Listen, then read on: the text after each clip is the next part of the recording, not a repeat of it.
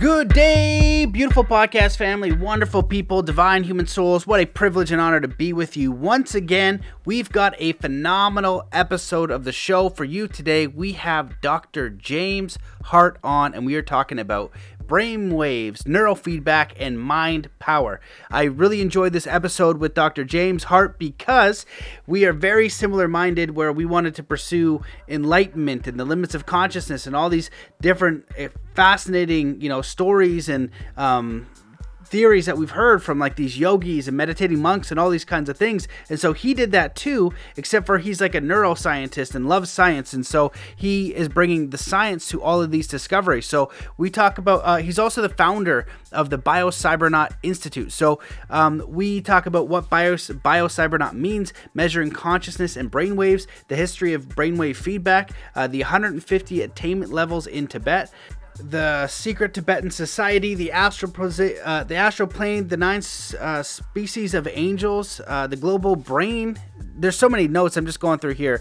The enrichment of the environment study, the work of Ram Dass, Celtic masters, how to remove doubt, and so much more. So this is a phenomenal episode. Those are just some of the show notes. I know you're going to enjoy this one, and if you do, please share this episode as far and as wide as you can, because censorship is still the real deal. I want to appreciate everybody who's taken a moment, taken some time to leave a review for the podcast, who has shared and who has supported the show, because it means a lot. The show did get into top 10 in about I think 9 or 10 different countries last month from shares from you guys actually sharing the episodes directly. So please keep that up. Leave a review. If you want to support the show, you can also go to mattbelair.com. All the episodes are backed up. There's a membership there that you can access by donation, just like Patreon, because Patreon has deleted my account, which was very helpful to receive those generous donations from you guys, but now they're non-existent. So if you can go to mattbelair.com, there's a few donation options there, and if you want to leave a specific amount or you want it for free, I'm happy to do that as well. There are some great bonuses within the membership area and would love to have you there. Also, be sure to check out the Quantum Heart Hypnosis series. It is a phenomenal and very powerful, very unique series. We have, recordings for abundance and, money manifestation, how to manifest specific things for self-worth and all these different limiting beliefs that a lot of people have. Also, how to know your purpose and then build your dreams, and also how to make your own recordings. So this is just like I worked with the athletes and teach them how to do very powerful guided visualizations. Well, this is even more powerful because you're using the energy from your heart, which is connected to source, and you really feel it in these audios. So check out the Quantum Heart Hypnosis. And for those of you guys who are really serious about, wanting to leave a legacy here, you really want to live your life purpose, you want to make a positive contribution on humanity, you want to be clear about who you are, you want to remove self-doubt and all these limiting beliefs and all these obstructions from you doing and living your life purpose, and you want to do that with community, with tools, with support, with accountability, I'd love to work with you. And you can do that if you go to mattbelair.com/coaching, or you could even join me as my guest on a client call for the Atomic Alchemy Mastermind Group. So there are many options for us to work together. I would love to hear from you and support you, and I can support you in many different levels, from the quantum heart stuff to the soul compass to one-on-one coaching and group coaching and everything in between to help you support your journey, whether you're looking to live your life purpose and really make an impact here, or you're more on the peak performance side of things and you want to level up, whether you're an existing CEO or businessman or something like that, and you want to apply these peak performance tools to your life. I do that too, and just don't talk about that as much. So that is all an option. So I think that's it. Let's come into a state of peace and coherence before we dive in to this episode. Remember, the best way to support the show is to do 3 kind acts wherever you are in the world. So let's just come into a state of peace and coherence. Wherever you are in the world, just stop what you're doing. Take in a deep breath in through your nose. Hold that breath and let it out slowly, filling every cell, muscle, and fiber of your being with peace, joy, contentment, enthusiasm, courage, faith, and get ready to enjoy this phenomenal episode with Dr. James Hart. Hello and welcome to the Mastermind, Body, and Spirit Show. I'm your host, Matt Belair. As many of you know, we are facing and overcoming extreme censorship. So if you want to support this show, please share episodes far and wide. Consider leaving a review in iTunes. You can go to mattbelair.com and join the membership where all the episodes are backed up with bonus content. But most importantly, consider doing 3 kind acts wherever you are in the world today. Today's guest has devoted his life to the study of electrophysiological basis of advanced spiritual states. He has traveled the globe in pursuit of his research, including India to study yogis, to Zen masters, and Christian prayer. He continues his pursuit of advanced brainwave and meditation connections that allow people to become the best version of themselves they can be. He is the founder of the BioCybernaut Institute. Welcome to the show, Dr. James Hart. It is a wonderful privilege to be here with you, Matt Belair. Oh, I'm so excited to do this. You might be the only guest with the most a better background than me. You've got a Taurus behind you. And before we dove into this, you were telling me what BioCybernaut meant. And I'd love for you to just start with that and then tell us a little bit about your background and how you were inspired to take the path you did, because it's very similar to mine, except for you have the scientific background. So I'm so excited to dive in and learn from, all of your studies and research. Well, thank you for that generous, open-ended invitation. As I was saying at the beginning, a biocybernaut is to inner space what an astronaut is to outer space. And the naut is a Greek suffix that means someone who goes on an adventure. Originally, there was Jason and the Argonauts who went off in a boat and had a lot of adventures. They were trying to find and bring back to the king the golden fleece, which was the king's price for getting his daughter's hand in marriage. Well, after Jason and the Argonauts, and we've had astronauts and we've had cosmonauts, and now we have biocybernauts. And of course, bio refers to the biology. Cyber, everybody knows cyberspace, but many people may not know that the word cipher is an old word that meant to calculate. If you were going to do arithmetic, you were said to be ciphering. And so bio, the biology, cyber, which is the cybernetic calculating electronic technology, and not somebody who goes on an adventure. And yes, the origin of my life's work was I was a physics major at Carnegie Institute of Technology, destined, so I thought, to work in a particle lab. I was going to study subatomic particles with high energy accelerators. But in the fall semester of my senior year, I came out of the student union, SCIBO, at Carnegie Institute of Technology, and I was confronted by a very large hand-painted sign where every letter was a slightly different color. And it said, Dr. Joe Kamiya will talk on brainwaves and consciousness, and it gave a time. It was, just 10 minutes hence.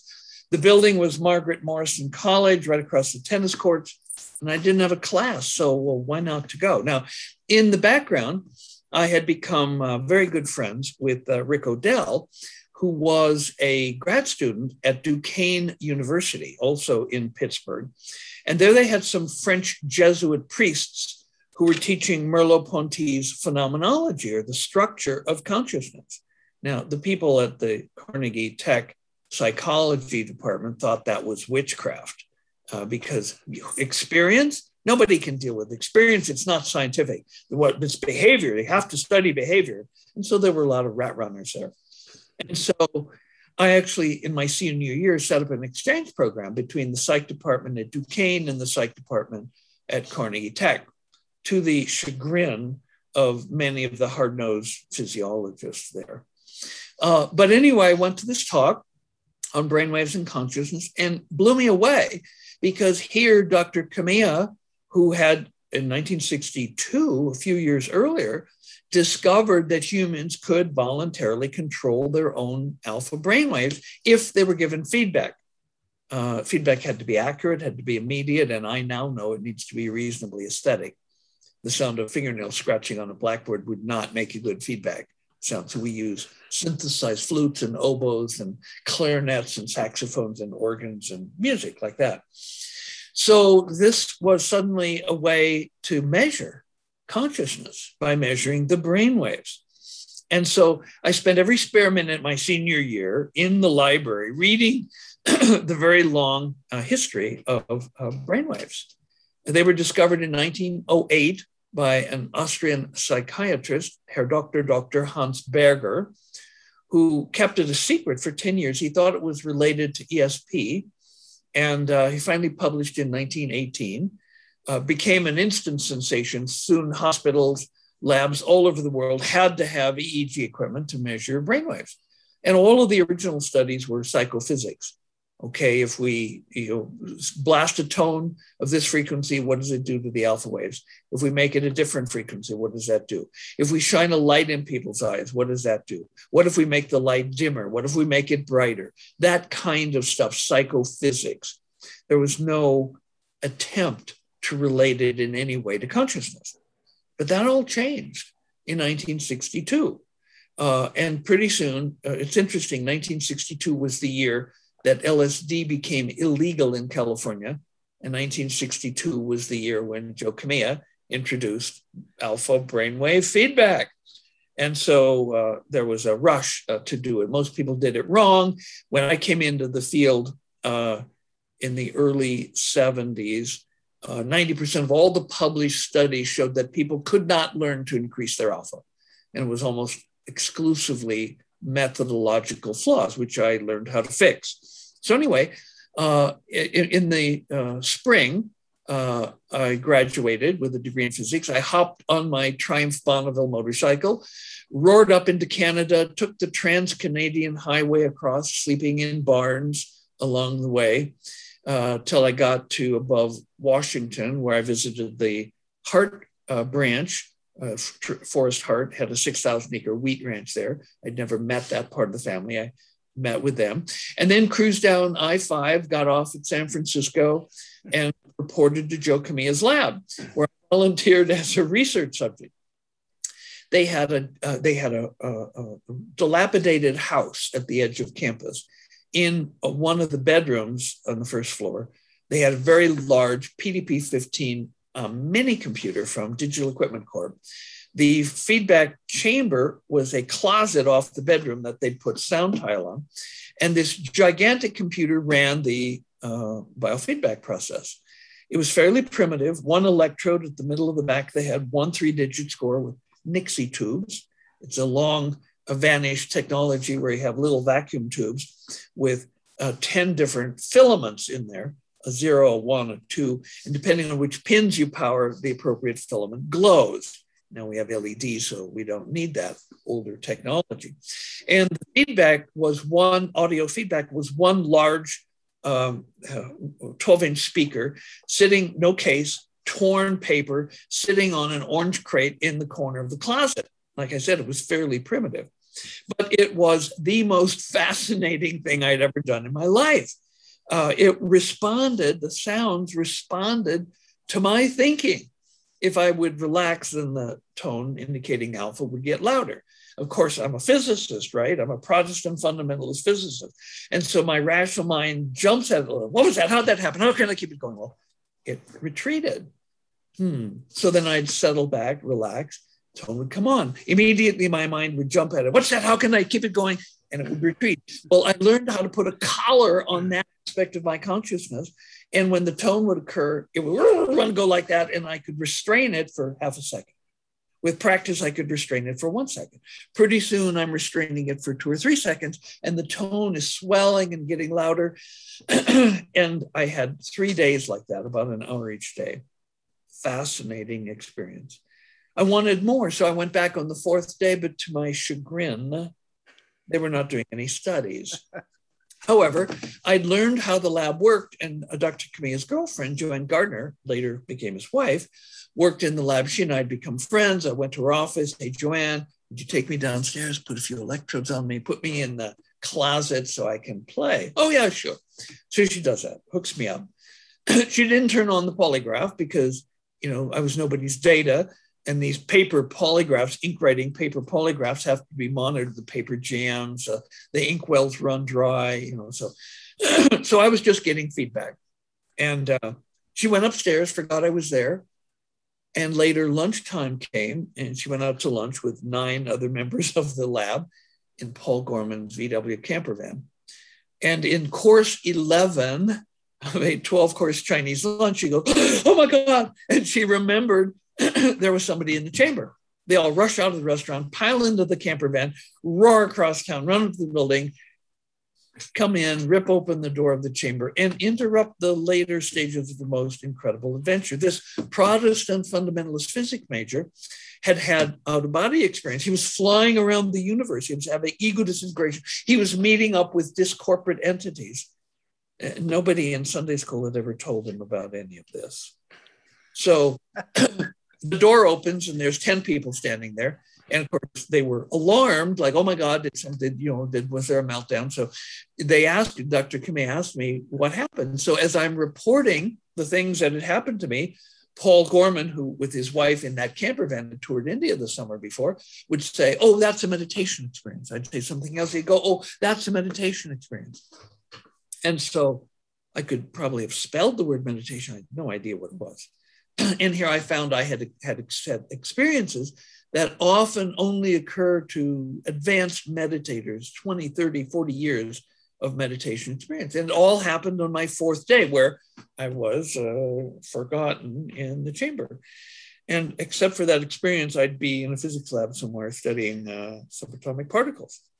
So that's the founder story for BioCybernaut. Now, pretty soon summer's over. Now, for the next 3 days, I walked around. My feet didn't touch the ground. I was so out of body, 2.5, 3 feet off the ground.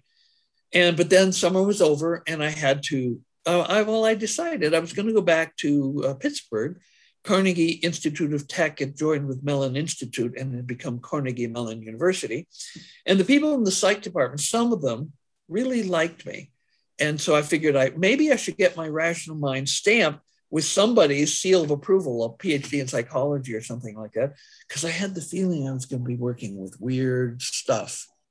At BioCybernaut, we say it's wonderful. And so it is. So I jump on my motorcycle. This time I take I-80 and go back to Pittsburgh. They give me a full scholarship and $2,200 a month stipend. I got a master's degree in 1 year. And then I wrote one and received a pre-doctoral fellowship from NIMH, which allowed me to go back out to California to Joe Kamiya's lab. So I did most of my research out there in his lab. And so there I had the opportunity to work with advanced meditators. Later, in 1978, I built and reported on the world's first microcomputerized brainwave feedback and analyzer system. This turned out to be my ticket to India. Mako Stewart was doing a film on the tantric gurus of India. He'd been there 5 times before. He had people who were, out in the villages looking for holy men. And so he moved me and most of my lab to Bombay, India, and set me up in the Oberoi Hotel, then owned by the King of Nepal. And they would bring in these yogis that they had been, finding, over the last 5 trips. And I got to measure brainwaves on some quite extraordinary beings. So, let me pause there and find out what direction you'd like me to go next. Well, that was an amazing intro. I'm excited to dive in because clearly you're incredibly intelligent, but you had, what many refer to as a mystical experience, something that's kind of beyond the state of the rational mind. But you also have the scientific mind to try to figure out how the heck is this going on. So there's many ways I'd like to take this. One of them would be, from your research and your courses on your website, you talk about, increasing creativity to the point of even increasing the IQ and flow state and things like that. Mm-hmm.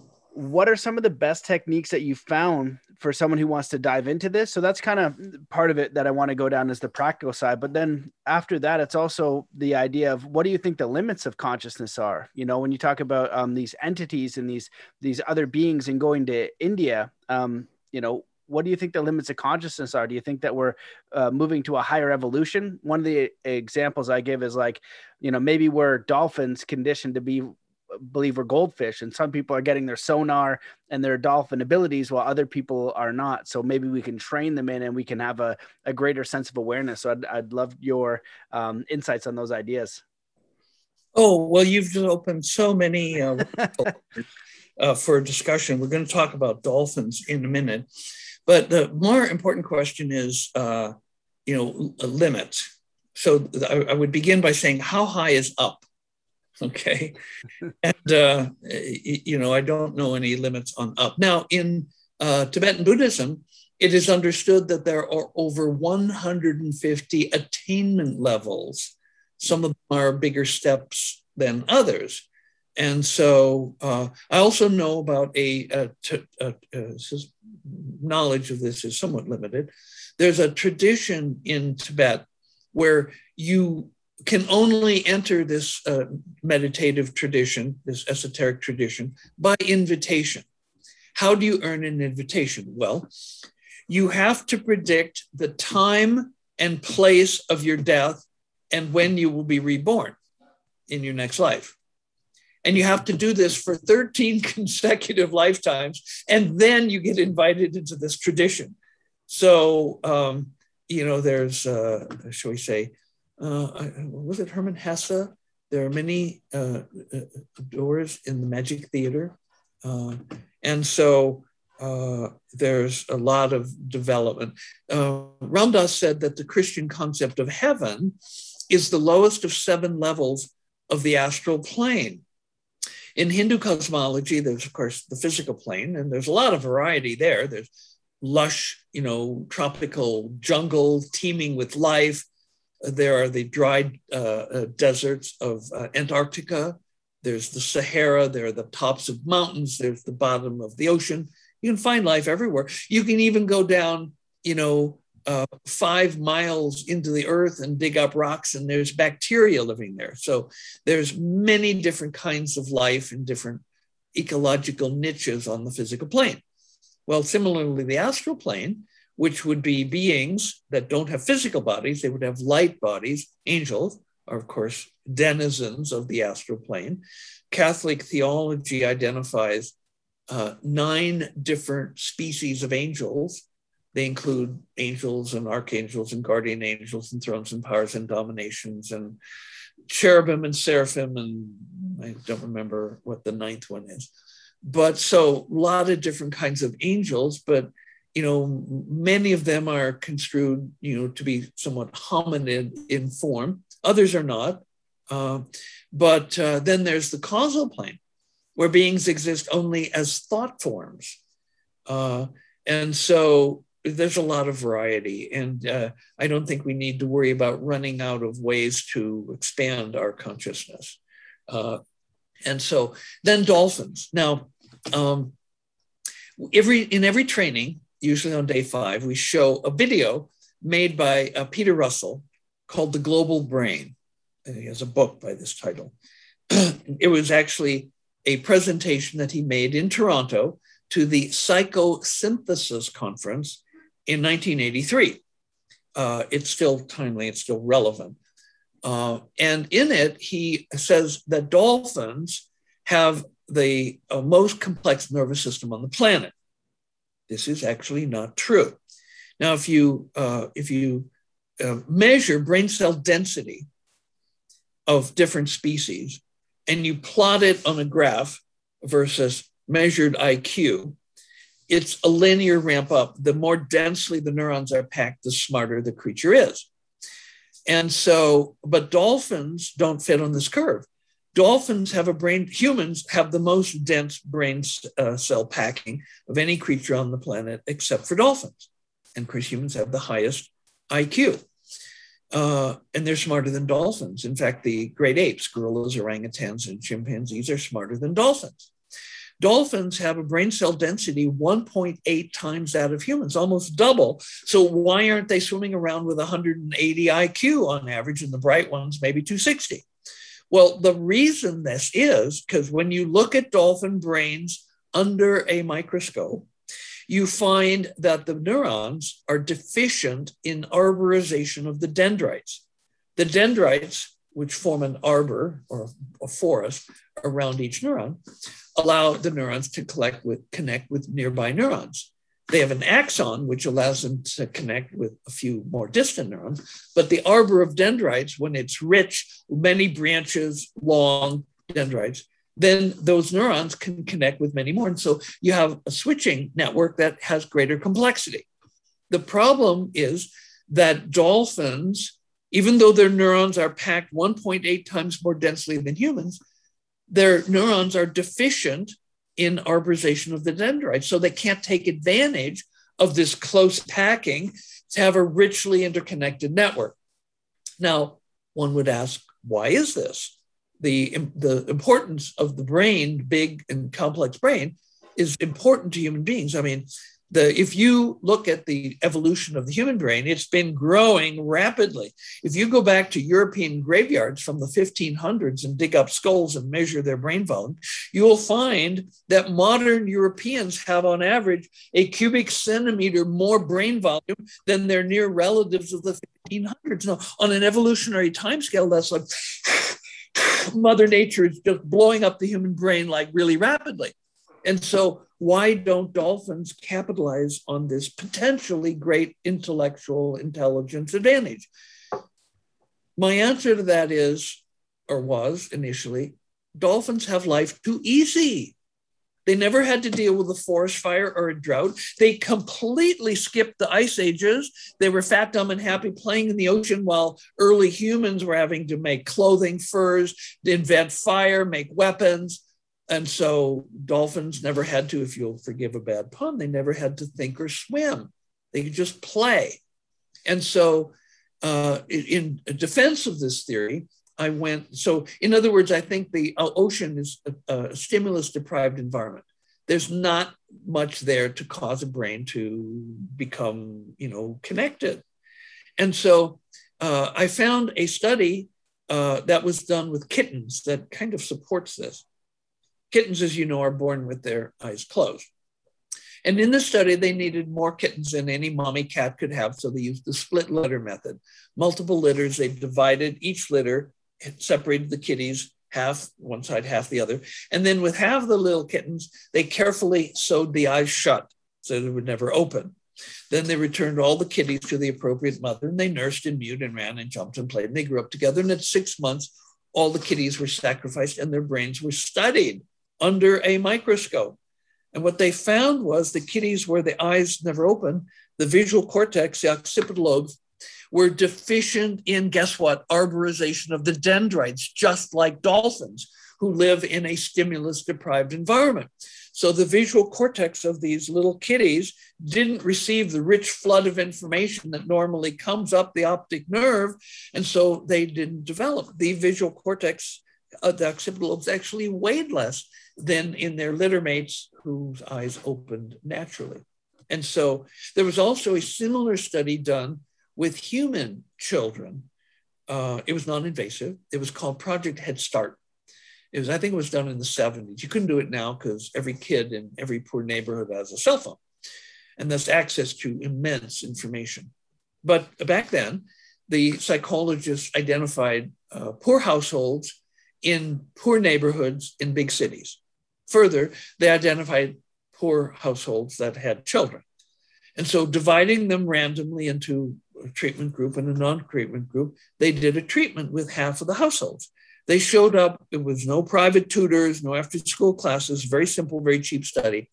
They showed up once at each of the half of the chosen households, and they gave each child one large, colorful, complex, age and gender appropriate toy. That's it. And then they left. In the other household, they didn't do that. And then they just sat back and waited 5 years, 10 years, 15 years. I believe it was at 20 years, they recontacted the households. They'd stayed in touch, of course. And they found that significantly more of the children from the intervention households had gone to college. The enrichment of their environment in their poor household by one large, colorful, complex, age and gender appropriate toy had significantly affected the percentage of those children who went to college. And so the enrichment of the environment is very important. So if we could have a Head Start program for dolphin pups, possibly very soon, we'd have a companion species on this planet with an average IQ of 180, and the bright ones maybe swimming around at 260. Now, there could be hazards with that because they might then, shall we say, have some objections to what humans are doing to the ocean. Think of the big gyres of plastic swirling out in the Pacific. So the complexity of the brain is important. Now, how does the BioCybernaut technology increase the complexity of the brain? Well, the brain is our master organ of feedback. You can put your hand behind your head, and without looking, I close my eyes, I can bring together my thumb and each one of my fingers, and I don't miss because my brain has feedback about where my body is. But in an evolutionary, shall we say, the organ of feedback has no feedback about itself. And so what we at BioCybernaut do is we provide that missing link where we give your brain feedback about itself. And so Eugene Taylor, in his book, Shadow Culture, says in chapter 13 that when consciousness, the processes of consciousness, or the process of doing science, become an object of study, either by science or by your own consciousness, it goes beyond science and it becomes something else: metaphysics, spirituality, religion, whatever name we give to the process of the beyond conscious becoming the subject of consciousness. And he said, whatever it is, it's always a transforming moment. And so routinely at BioCybernaut, people have profound mystical experiences. Now, why is this? Well, the mystical literature goes back thousands of years. In 1964, Marshall surveyed the mystical literature to discover, he was looking for what are seemingly the ingredients that need to be present for someone to have a mystical experience. And he found three. One was an intense interior focus. Two was a powerful affective movement, strong emotion, ideally love. And the third was an absence of discursive thought. Well, this is exactly the setup in a BioCybernaut chamber. You sit in a soundproof chamber, so you're not disturbed by light or sound coming from the outside. And you are filled, the room is filled with these beautiful musical sounds that come from where? Inside your head. So you have a very powerful internal focus. Then you are urged, a big part of the process is forgiveness. And the goal in forgiveness is to be able to go all the way to love. If you're doing self-forgiveness, you want to go all the way to love for that aspect of you that did whatever you're forgiving yourself for. And if it's someone else, you want to go all the way to love for that other person. So there you have the strong affective movement. And then absence of discursive thought. You cannot make alpha if you are thinking in words. I'm fond of saying alpha isn't what you think. And that's at least triple entendre, because if you're thinking, you're not in alpha. And it has to do with, among other things, the egoicity of your thought. If you're sitting in the chamber and your alpha's loud, your tones are loud, and the thought comes to mind, gee, I'm doing pretty good, everything gets quiet. Because one, you conceptualized the situation. You had a concept, you had a thought in words. And two, you made it about I, me, ego.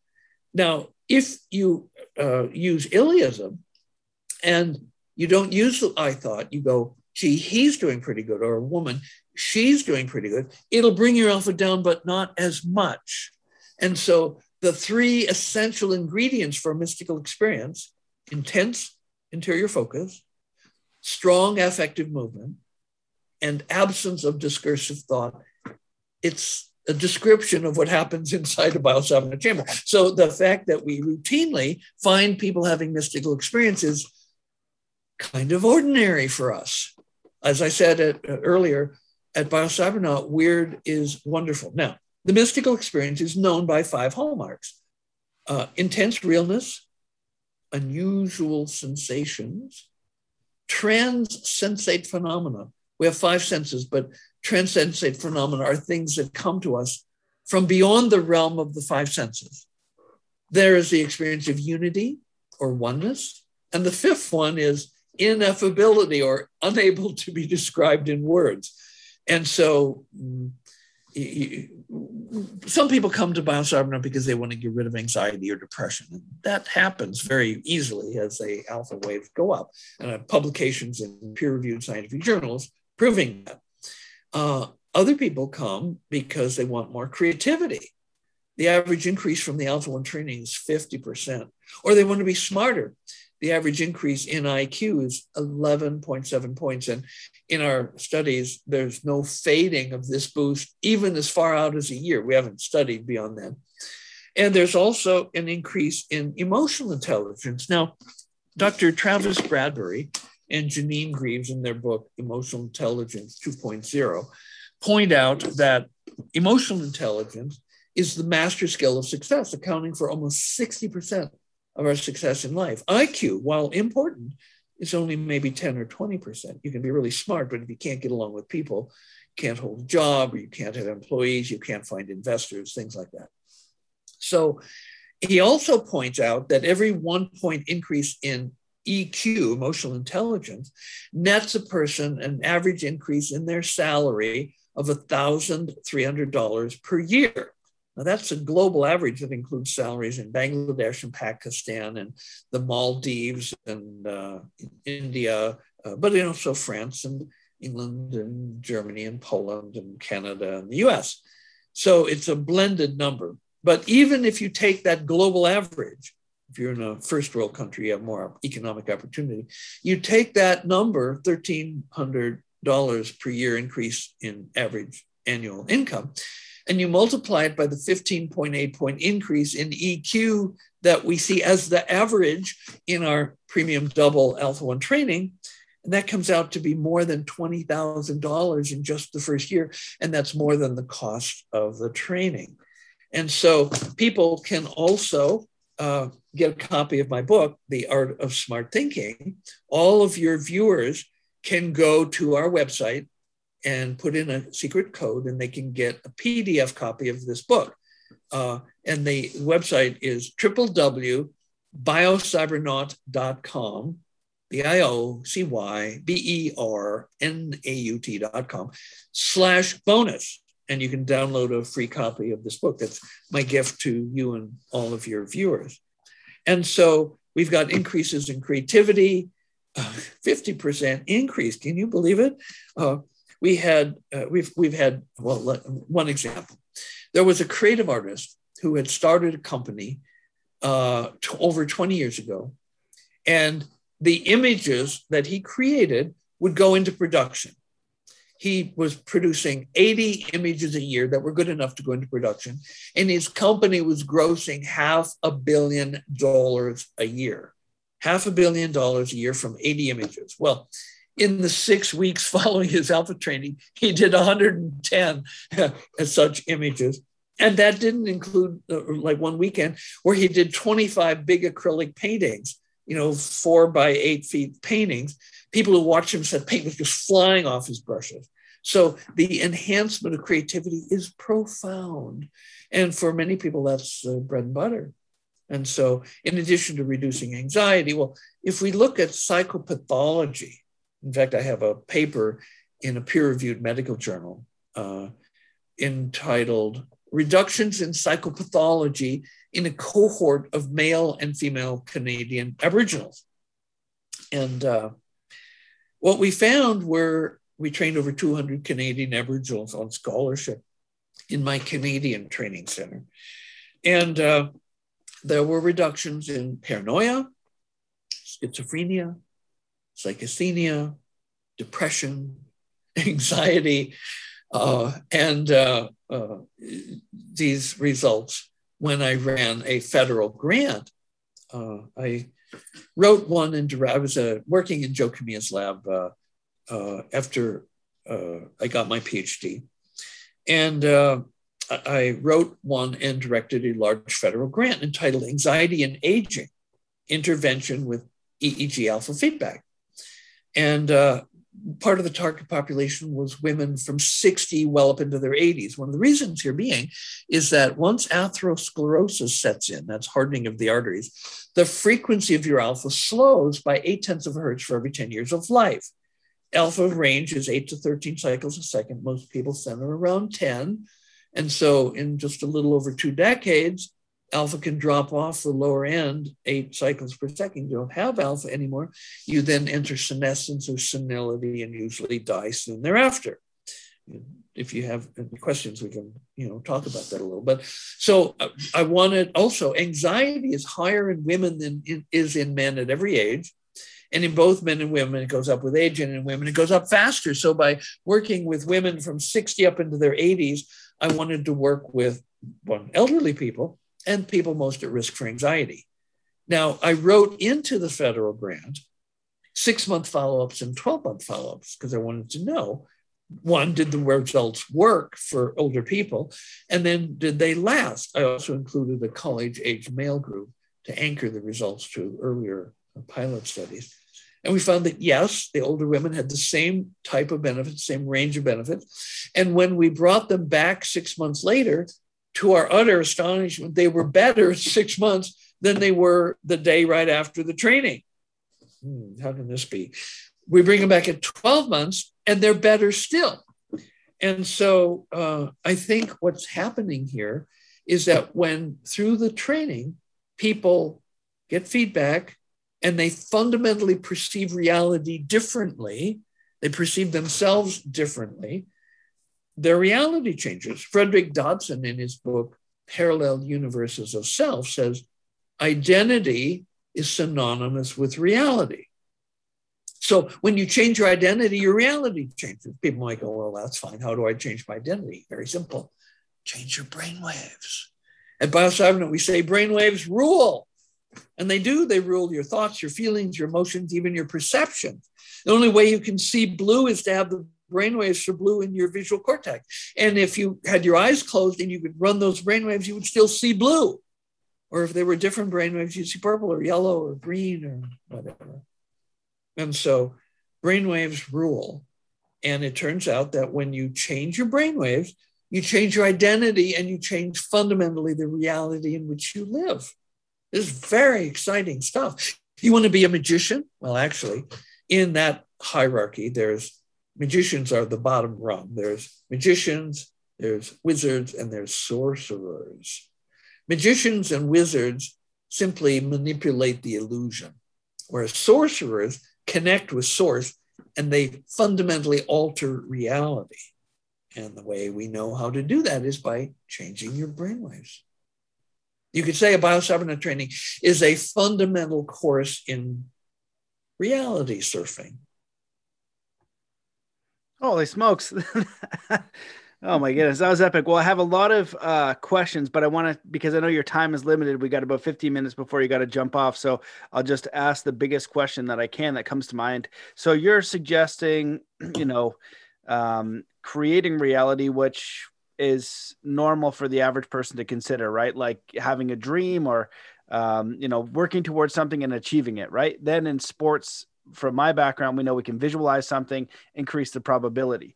Now what you're talking about is fundamentally, sorcery, changing reality with some like Harry Potter stuff. And I've heard of stories. I have a friend of mine who, manifested, it's a super long story, but he manifested a lot of money real quick after going through 100-day intense meditation experience and just by asking for it.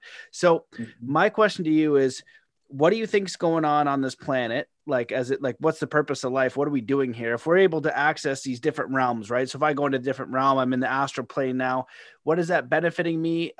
Should everybody be able to access that? And then I pull it down, whether it's money or freedom or whatever the case is, once I have my emotional intelligence high, right? Because it's not just about acquiring material things. It's about the limits of the human experience and how to express and expand on this planet. So I'm kind of throwing out a lot of ideas here, but if we have these abilities Do you think that we're in a training ground where we're supposed to develop those? What's the meaning of life and what the heck is going on this planet? Because this kind of goes into, if you're going in these other realms, do you go into like simulation theory and stuff like that, or the soul? And the thing that you said about the monks, like reincarnating 13 times, like I'm going to die here and then I'm going to come back. Like, do I ever get out of this loop? Am I supposed to be here forever? Like, what is going on? So you can take all that and just respond however you want, but that's what's going on in my mind. You ask such incredibly beautiful, big questions. So my favorite answer to the biggest question there comes from Ram Dass. Ram Dass is one of my heroes, and I've listened for thousands of hours to Ram Dass talking. I have like an inner Ram Dass, and at almost any reason I can like dial up. So Ram Dass said, the only activity with any intrinsic and absolute worth is that of becoming more conscious. And so the goal of BioCybernaut is to reduce suffering and to expand awareness for as many people as possible, as fast as possible, while ushering in an enduring golden age for all of humanity. The only activity with any intrinsic and absolute worth is that of becoming more conscious. Now, I've studied Celtic magic. I've attained the first degree in Celtic magic. I've worked with 2 thrice masters, one of whom was an archdruid.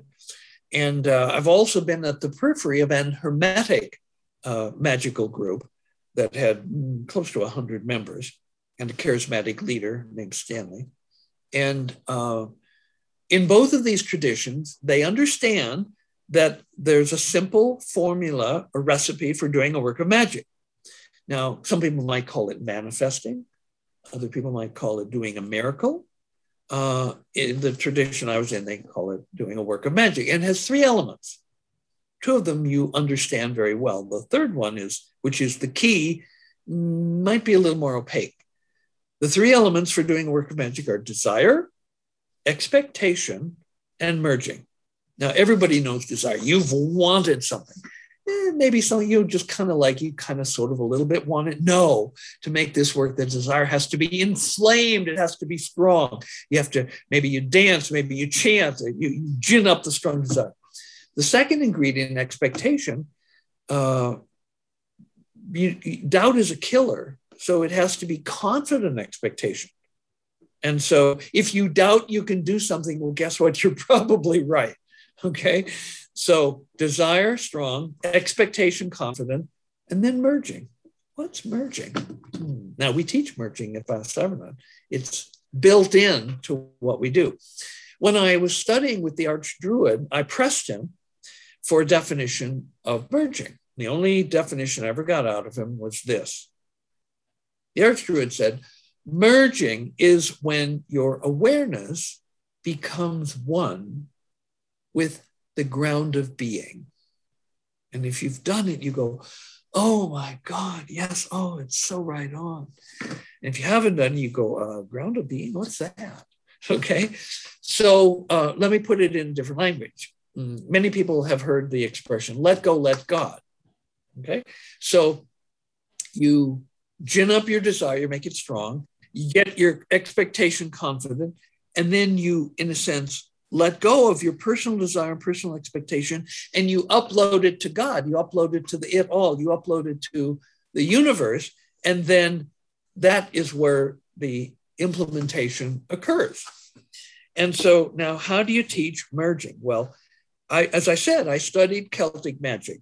I had 2 different thrice masters, one of whom was an archdruid, and they don't have any way of teaching merging. They give you these works of magic to perform as tests. And if you have some merging ability, you'll be able to do it. And if you don't, you just kind of like fail. There's no program of, this is how you teach merging. But it turns out that the BioCybernaut training is a superb way of teaching merging. How did that work? Well, up till now, almost every sound that's ever come in your ear has had an origin outside of you. Maybe it's the phone ringing, maybe it's a dog barking, maybe it's a baby crying, maybe it's a car horn, maybe it's a jet going overhead, maybe it's the wind in the trees. the source is not you. So it's hard to merge with that's what not you. Now, if it were you already, it's almost like merging is like automatic because you are it already. Well, guess what? At BioCybernaut, the sounds that come in your ears in the chamber are you. With our technology, we pick up brain activity that occurs at the microvolt level, itty bitty tiny little waves that are sourced in the thalamus. They are sourced in the deep part of the brain. It's right about there. And they're pacemaker cells there that run 24/7. You can be awake, sleep, doesn't matter. They're always urging your brain, be an alpha, be an alpha. Now, what Shakespeare might call the slings and arrows of outrageous fortune get in the way and block these signals from coordinating and organizing and being expressed.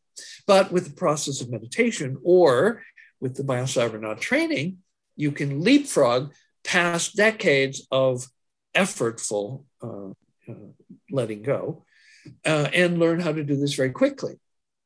With our technology, we reach in, we detect these microvolt level signals, we amplify them 100,000 times so they're big enough signals for our computers to read them.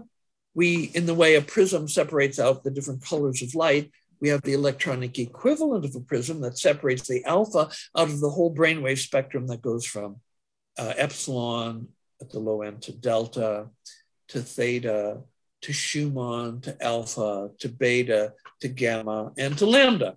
We pull out, in this case, just the alpha waves, and we use the amplitude of the alpha to control the volume of tones, different tones for different parts of your head. Boom, boom, boom, boom. So you can listen to these tones and know when your alpha is occurring. And if the alpha gets bigger, the tones get louder. And so these sounds coming in your ears are actually sourced from deep within your brain. So when we ask people, listen to the tones as though your life depended on it. Feel that you and the tones are one. Well, that's so easy because they come from you. They come from deep parts of your consciousness. The brainwaves that are generating the consciousness that you're using to listen to the tones are what are producing the tones that you're listening to. And so merging is automatic. It's natural at BioCybernaut. And so you already know how to desire. With a little practice, you do forgiveness, you can get rid of doubt, so you can have confident expectations. And just by doing the BioCybernaut training, you are learning how to merge. And so you leave the training, and guess what? You're a board-certified magician, or maybe we should say sorcerer. And people's lives get better. Interesting.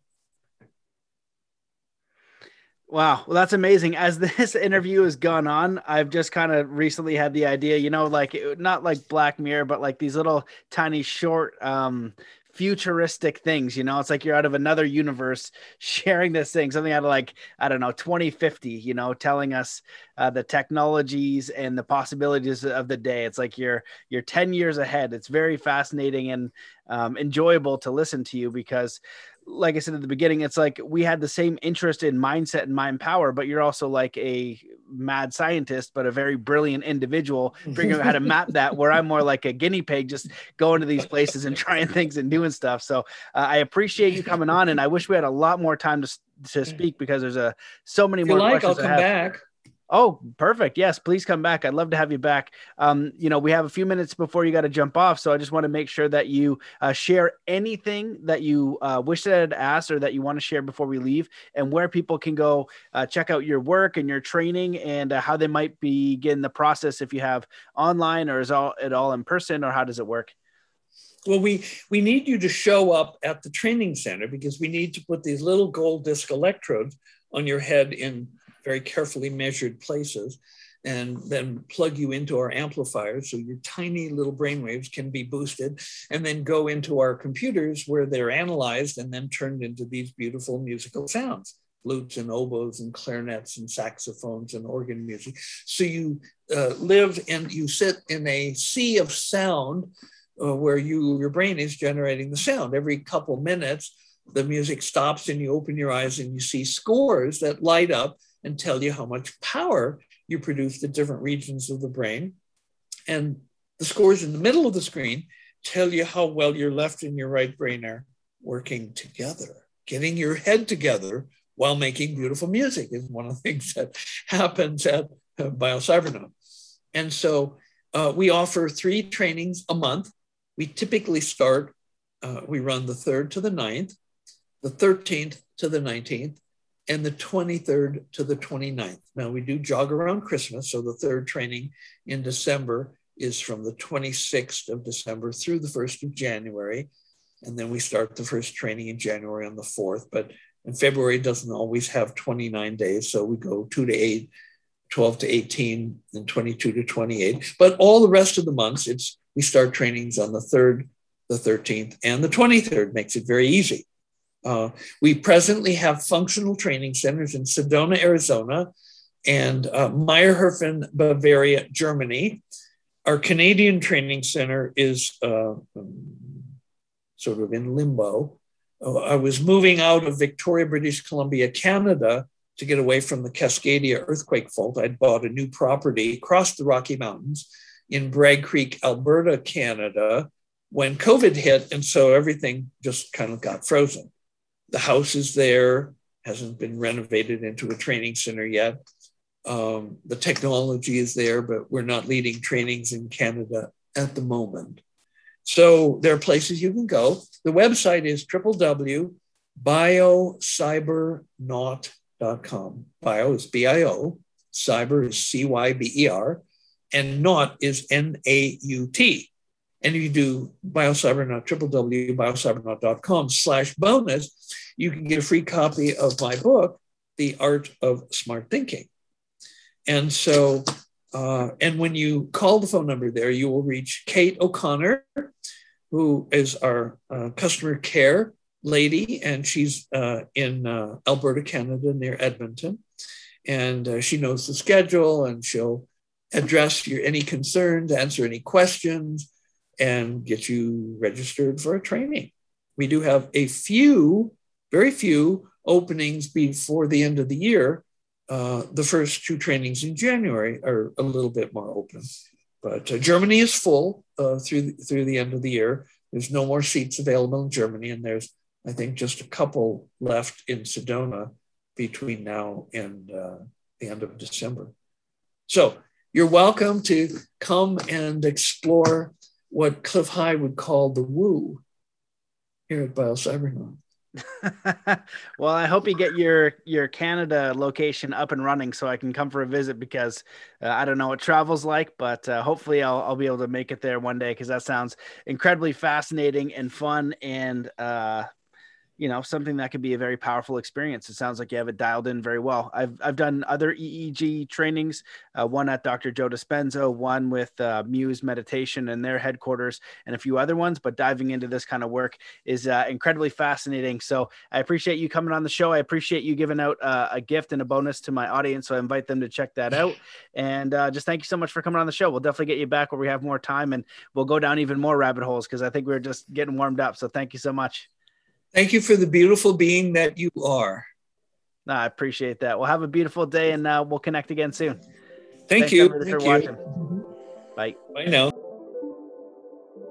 There you have it, ladies and gentlemen, the absolutely amazing Dr. James Hart. I hope that you enjoyed that episode. And if you did, please share it and leave a review on iTunes. Censorship is massive. So if you can share it in Facebook Messenger, whatever you use in your clubs, on your blogs, or anything you can do to get the show out there, it helps immensely, and it is deeply appreciated. And if you could take a moment to leave a review, that's great too. And also consider joining the membership at mattbelair.com. You can do that by donation or for free. And they deleted Patreon, and so that is why. And, check out some of the amazing stuff on the website, from the quantum heart hypnosis and the soul compass and all those different kinds of things. We're going to keep working on this podcast here. The Law Summit is still going strong. We've had, I think, 5,000 people sign up for that, helping people navigate the difficult legal challenges and the unlawful things that are going on now. So just keep the faith and know that we will succeed during this. And, it's all about responding to what's happening. And I do think this is a spiritual war. This is a spiritual battle. And the more that we can respond in a very powerful way to what is happening, we're going to team up with other people finding the solution. So don't lose hope. Be mindful, but be resilient. Get connected to the Creator and whatever that is for you. And hopefully this podcast is serving you and your family and your friends. I'm very grateful to have your time and your attention, and will continue to do my best to find, teachers and leaders who can help us in a very powerful way navigate these current times. So I appreciate everybody here. Would love to hear from you on social media, Telegram, things like that. A lot of stuff's getting deleted. So you can hit me up at matt@zenathlete.com on Telegram or on other social channels. But I just appreciate you guys, and that's it. So thank you guys so much for listening. Let's come into a state of peace and coherence before we close this out. Wherever you are in the world, just stop what you're doing. Take in a deep breath in through your nose. Hold that breath and let it out slowly, filling every cell, every muscle, and every fiber of your being with peace, joy, contentment, enthusiasm, faith, courage, inspiration, connection, and get ready to enjoy the rest of your day. Thank you so much for listening, and I'll see you in the next episode.